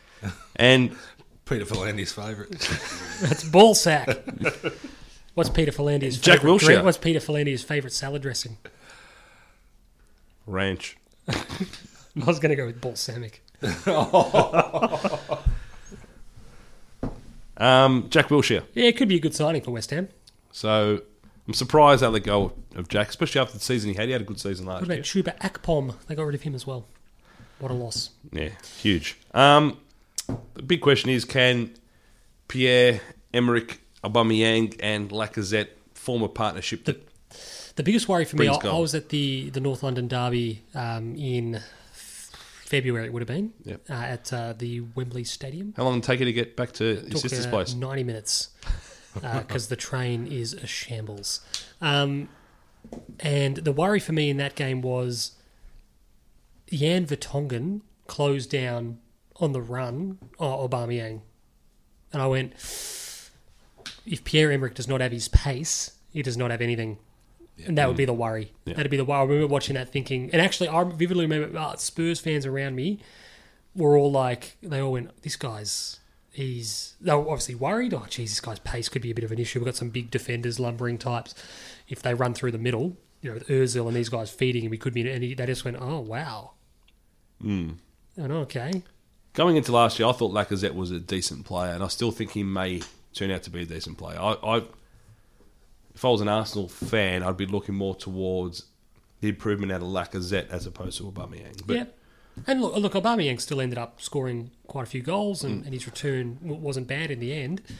And there's always that upheaval. We saw it with Sanchez coming in mid-year. There is definitely very few players come in mid-year and hit the ground running. Yep. So there is that sense that, with a shall we say it, a full pre-season, that Pierre-Emerick Aubameyang should be quite all right. So I've got them finishing third. Ahead of us. Yep. Jesus. Ahead of us. I suppose we will have a new manager in November, so there will be that changeover.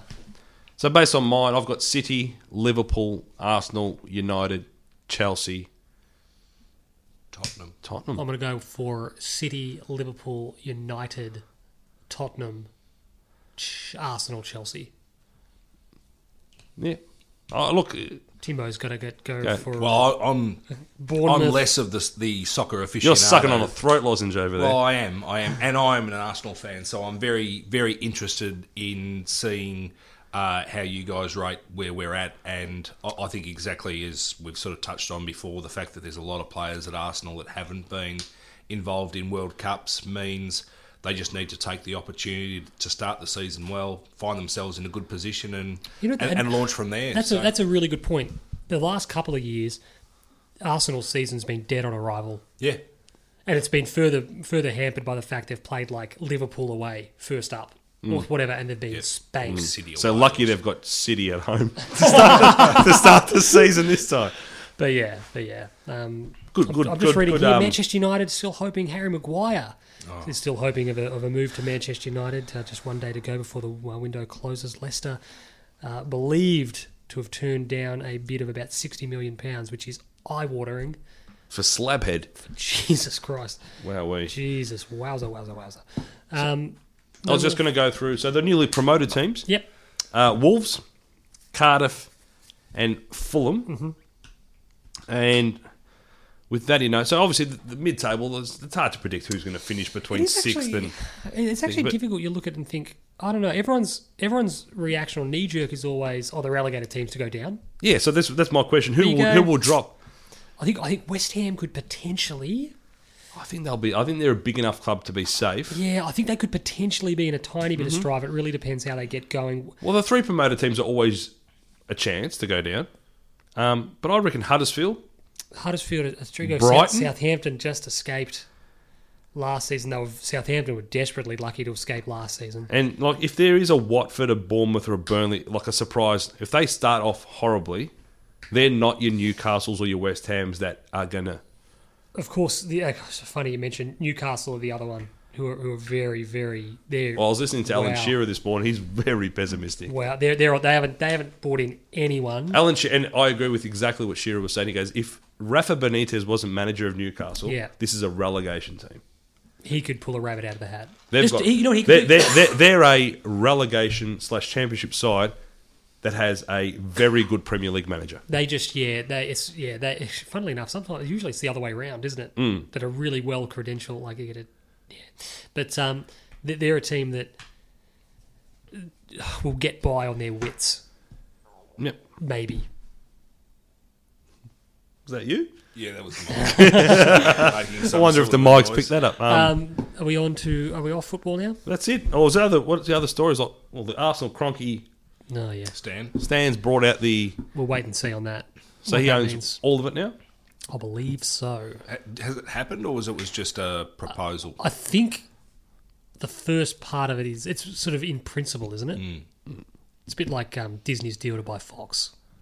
So it's going to happen. We just need to wait for it to happen. Arsenal have been wanting him... Or Arsenal fans, especially the Nuffs over at Arsenal Fan TV, which I can't wait to start. That is compulsory viewing. Yeah. If Arsenal start winning, it's not going to be as terrible. fun. But when Arsenal lose, God, it's brilliant. It's brilliant. It's must-see TV. Must see. Well, it's the opposite of us, say, when Carlton come good and have to listen to all these media pundits. Oh, yeah. In the next 2, 3, Through 4 gritted years. teeth. Have to turn around and say, oh, gee, they really did a good job here. Yeah.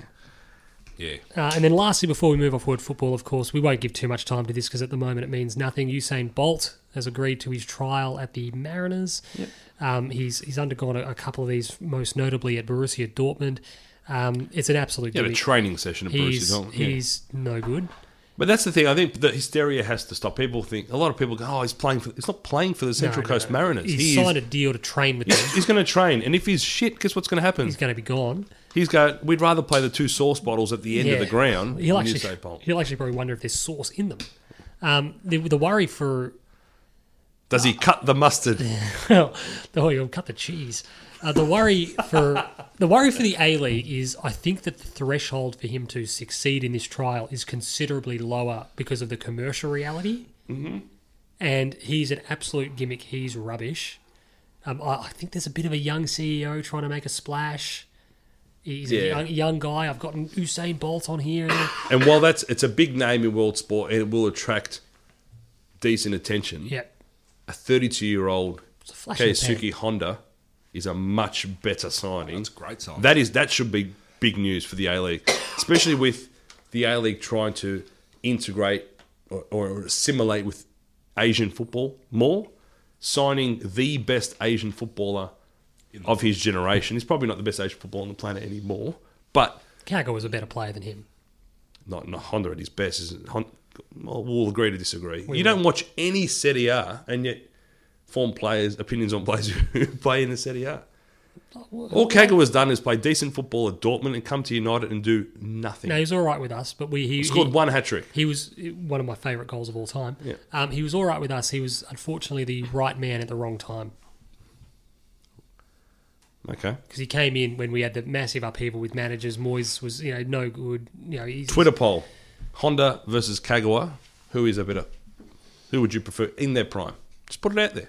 Fucking Kaga was a good player. People forget. Prender_cast. People forget Kagawa helped Dortmund break the Like Bayern I Munich tell my mate, stranglehold. guys, stop looking at Germany and looking No, at but players like they Dortmund and broke- go, this guy's a But he gun player. broke and the this guy-" stranglehold of Bayern Munich. He was part of that team that Yes, just it was, shattered but I don't think German football is that I'm good. not saying it is, but you got to be doing something right to knock Bayern off.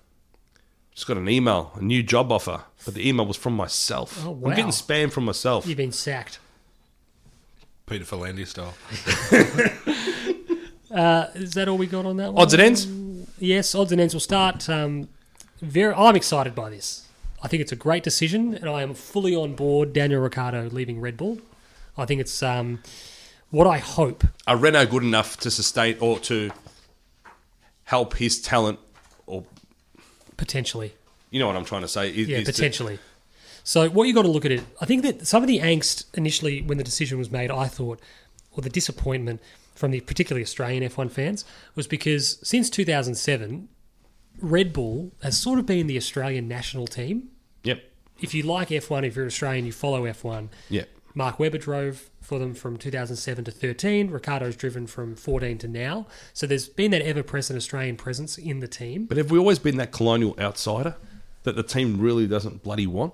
What do you mean? Mark maybe, Webber's always potentially, playing second fiddle, and then but there's Daniel been this- comes in and is kind of playing second but fiddle. there's been this sense of they're kind of our team. Why would you leave Red Bull? And it also takes a while for people to catch up. Red Bull aren't Red Bull. Red Bull aren't the Red Bull of 10 to 13. That's so right. this is what I'm getting at. This decision to go to Renault, I think this is not about 2019. It's not even about 2020. He signed a 2-year deal to get him to 2021, which is when the new engine regulations will come in. Those new engine regulations are designed to make the engines a little bit more efficient cost-wise and just cheapen it up because what they're doing, the V6 hybrids at the moment, are very costly, super expensive. So my encouragement is before they bought these new engines in, can anyone name what was in the back of the 4-time World Championship winning car? A Renault. A Renault Yes, I'd was in throw the it back out of there. a Red Bull. Yep. So what Lewis Hamilton did was see or sense that, you know what I've got to do? I've got to break the mold here. McLaren, their window is shut. And he took a leap of faith and went to Mercedes. What Mercedes did was they said to Ferrari and Red Bull, you can battle it out over the last of this engine generation, and we're going to focus on 14, which is exactly what they did.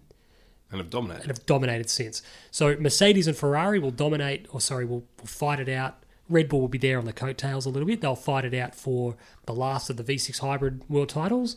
And I think Renault will be just quietly going about their business. A little thing that people forget, part of the reason Renault fell off the cliff was because they actually downsized their Renault Sport operation, and then the changes came in. They were caught on the back foot. They've never caught up. Yep. Red Bull, now they've got momentum. They've got Daniel. This is a they've signal got you intent. as a customer. They've got me huge. as a customer. I bought a Renault huge. recently. This is a signal of intent for me. This is them going out and getting one of the best drivers on the grid.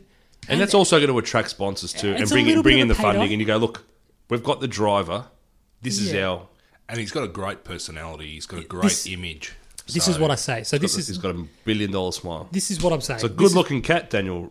This is part of it. This is part of it for Ricciardo. me. Part of it for me, and this is an important part of it. Ricciardo. And this is part of why Ferrari should have got him, Ferrari. because he brings a 21st century sensibility to the grid Yep. that none of the big teams Ferrari don't go in with two drivers, and Seb Vettel would not have No, liked. no, I agree.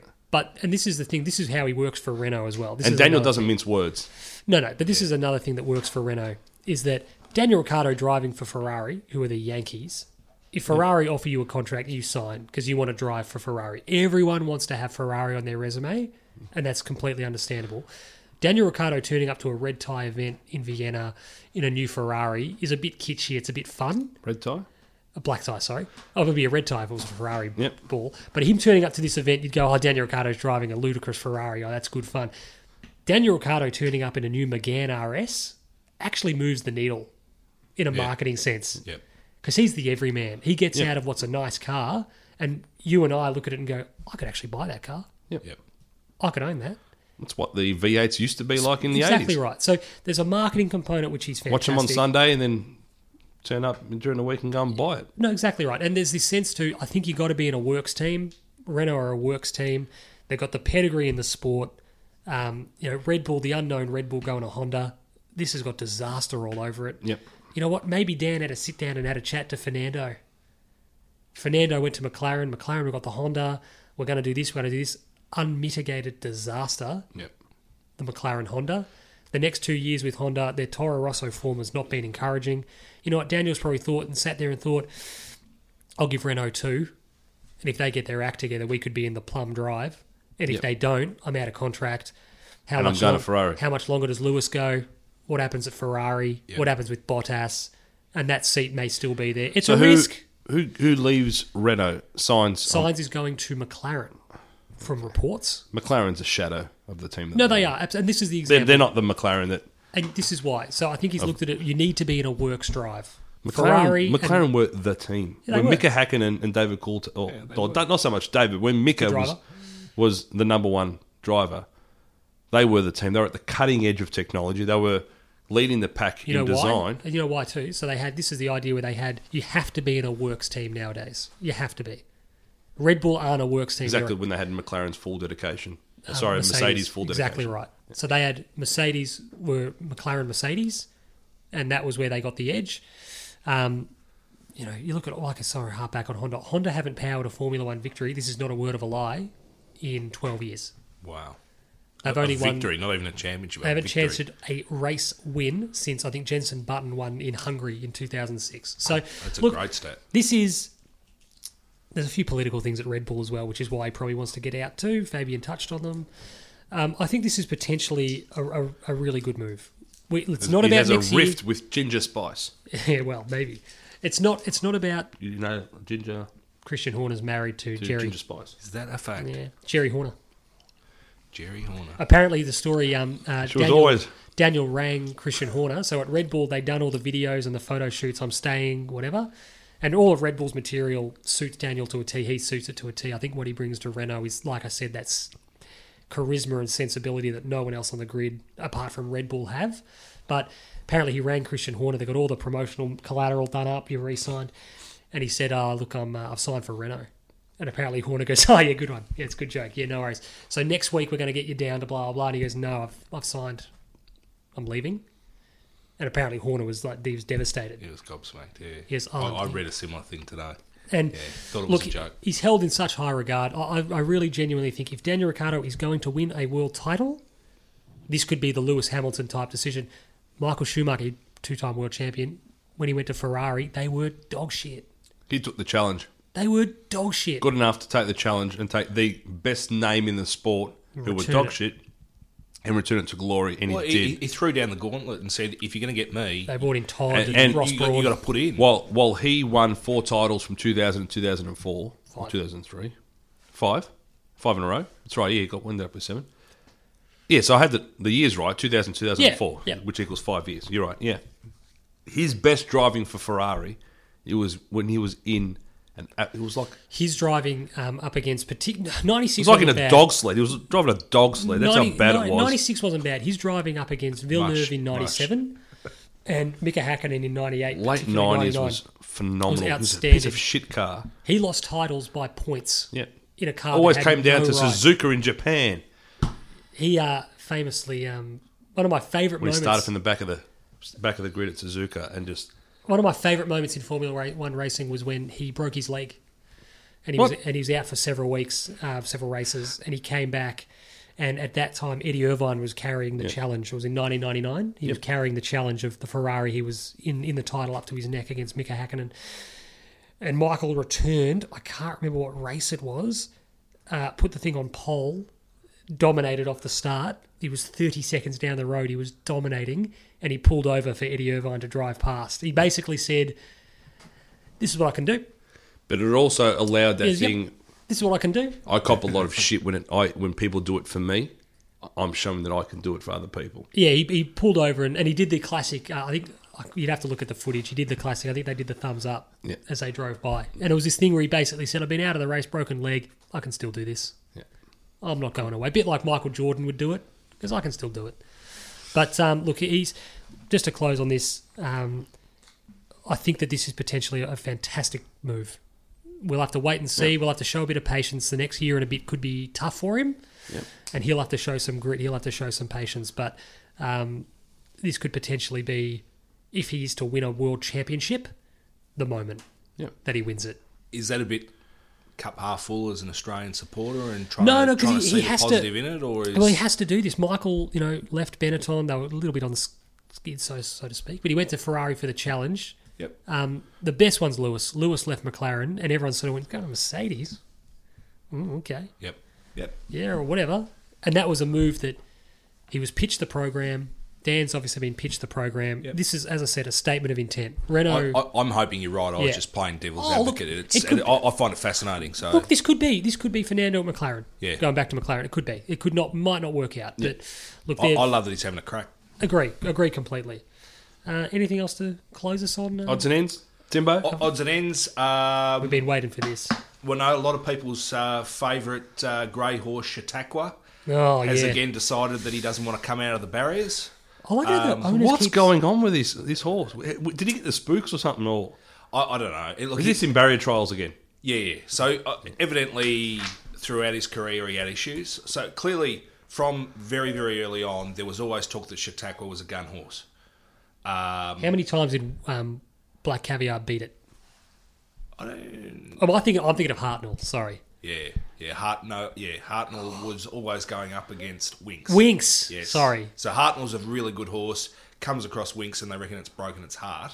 But Hartnell turns up in the barriers and goes, "Good day, my day today." Turns and goes, "Fuck off." Again. I'm going to run the best second you've ever seen.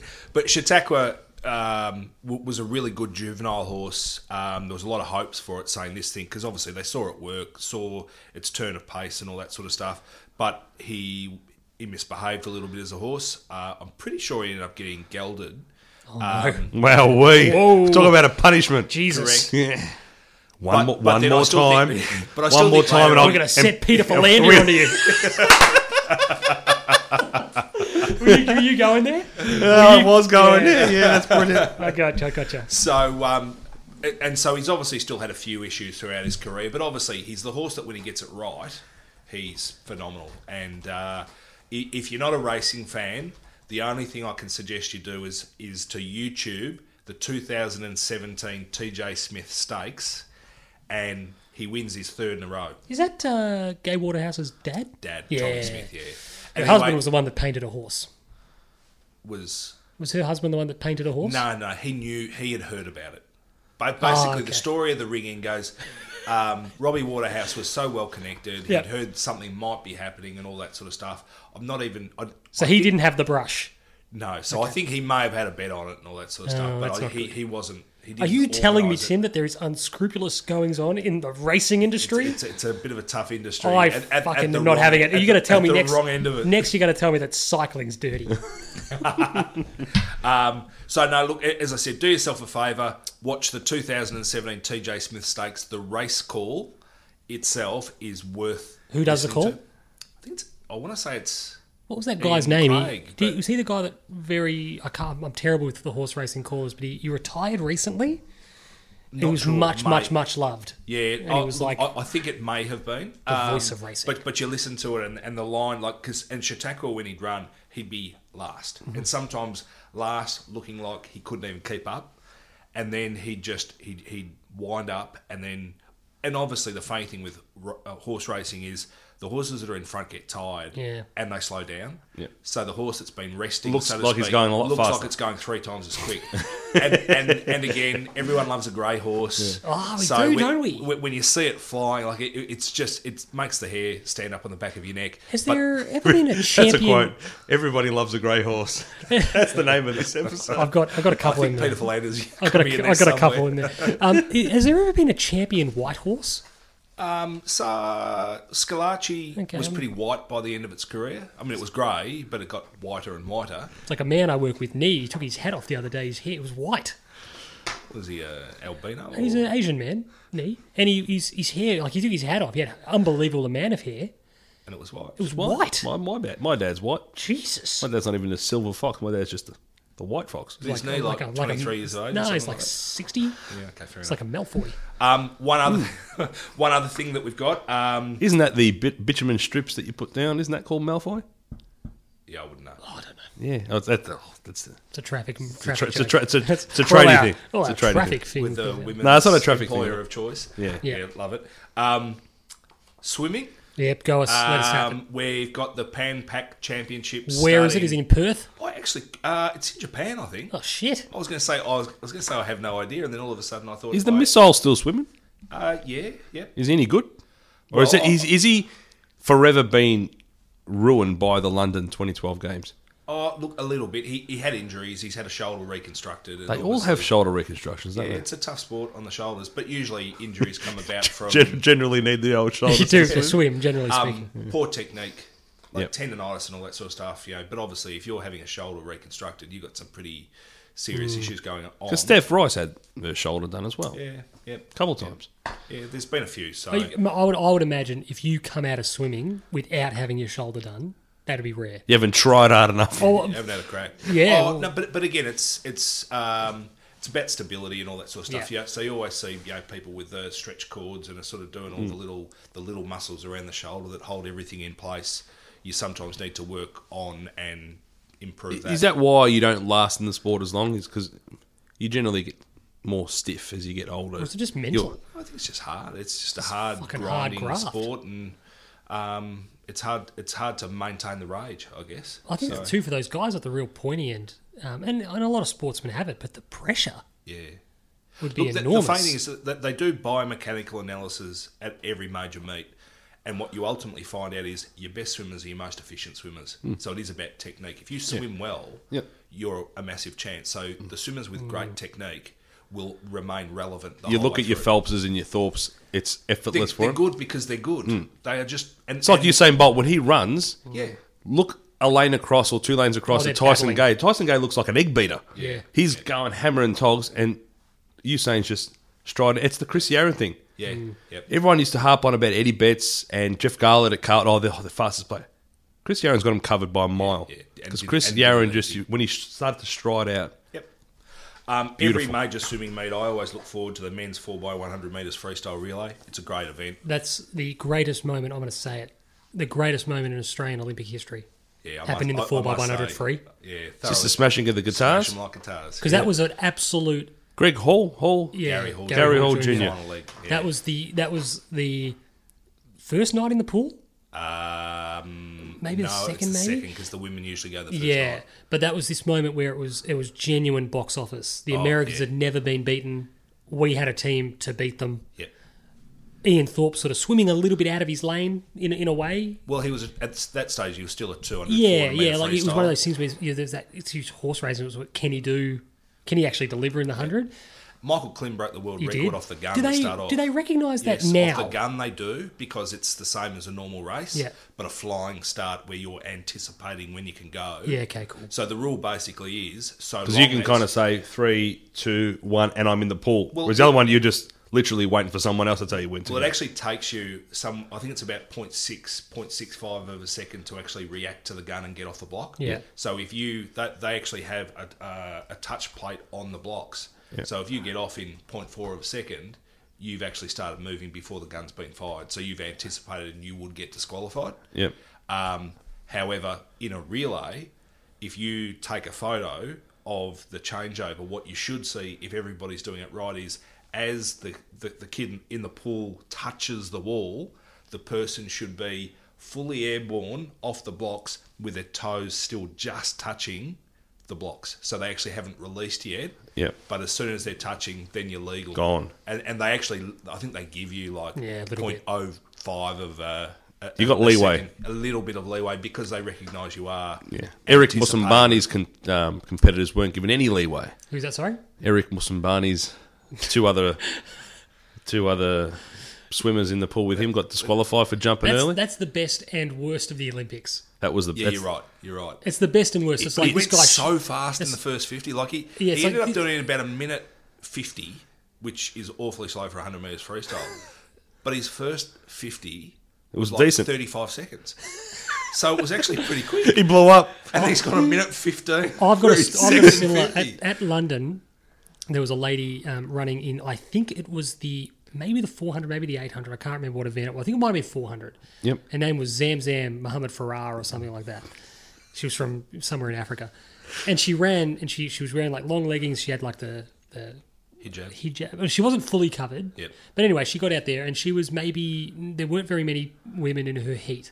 She ran something like, it was ridiculous. She ran something like 1 minute 20, 1 minute something or other for the 400 metres. I was going to say, if it was for the 800, it's good. It's run. unbelievably good pace. But I remember sitting there watching it and thinking, this is bullshit. I could fucking run this. So the next day on the way home from work, I stopped at the George Street Athletics track Yes. in Doncaster. Dead set beat it.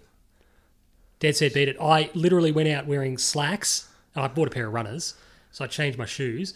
Guys would have been thinking, what the fuck's this guy doing? There was guys training. I just got at the finish Jumped the line. fence. Yeah, dead set. I got at the finish line and just like I was running with my phone. I pressed start and went. The time to beat was 1:20 something, and I think I did it in like 1:08. I love how you said there was guys training. It's like me, I was me out of daring gas Tim. at the Tim, you end. can't kick 50, and all of a sudden we just rock up to Richmond training. Just So a I'm punting road and go, middle of the training. Sorry, guys, we just need to take a shot from 50.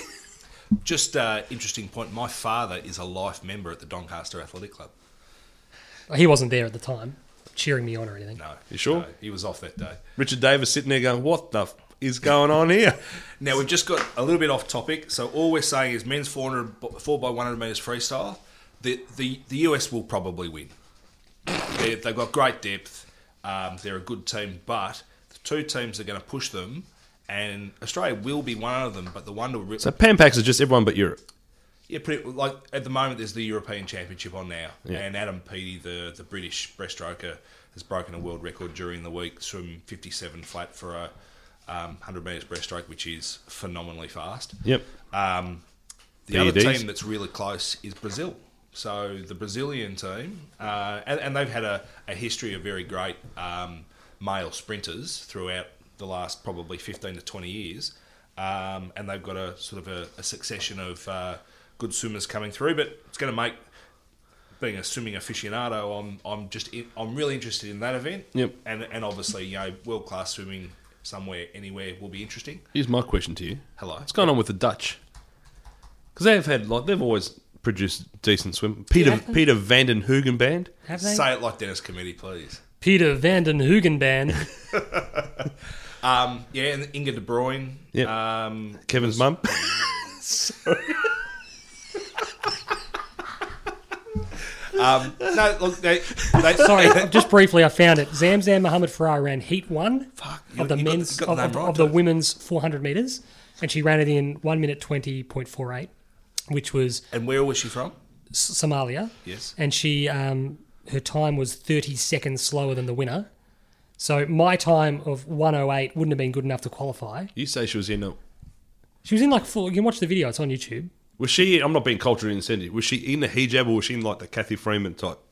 Was it a body? Was it an intentional bodysuit or was it... No, it wasn't an intentional bodysuit. No. Okay. I think it was modest dress. Okay. So if you've got the computer open, are you any chance of playing the Chautauqua TJ Smith from 2017, or will that breach copyright? Might breach copyright. We'll do it off pod. Do it off pod. Do it off pod. Look, I'm happy. The only thing I was going to say is there's been 3 successive EPO positive tests by Kenyan distance runners. Oh dear! So the whole, we always love the story about the Kenyan runners that run 10k to school every day. Take that, JP. Sort of fucking juiced up. So there's been a lot of talk for a while that there may be a few dodgy things going on, but if you live in Kenya and your only way out and to be able to make something of yourself is to juice a bit to be able to have some success. Wait a minute. You can sort of get... Wait a minute. You can understand how things might come about, but... Your only way out's to juice a bit. Jesus. I'm just, so I'm just watching. Tim sounds like the Lionel Hutz of defence lawyers for these people. How do you know that? You don't watch The Simpsons? Because you mention Lionel Hutz every single week. So that's it. We're done? I think we're done. We're done. We'll start the tales. Yes, tales of the punt next week. We'll get Tim to maybe think of his favourite one, and we'll go from there. So thank you very much for listening. I've been Sean Peterbridge, joined by Fabian Guadagnolo, Arrivederci ragazzi, and Tim Davis. Always a pleasure. Thank you. Good luck.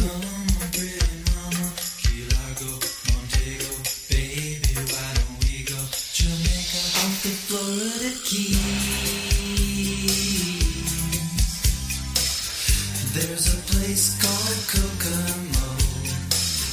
That's where you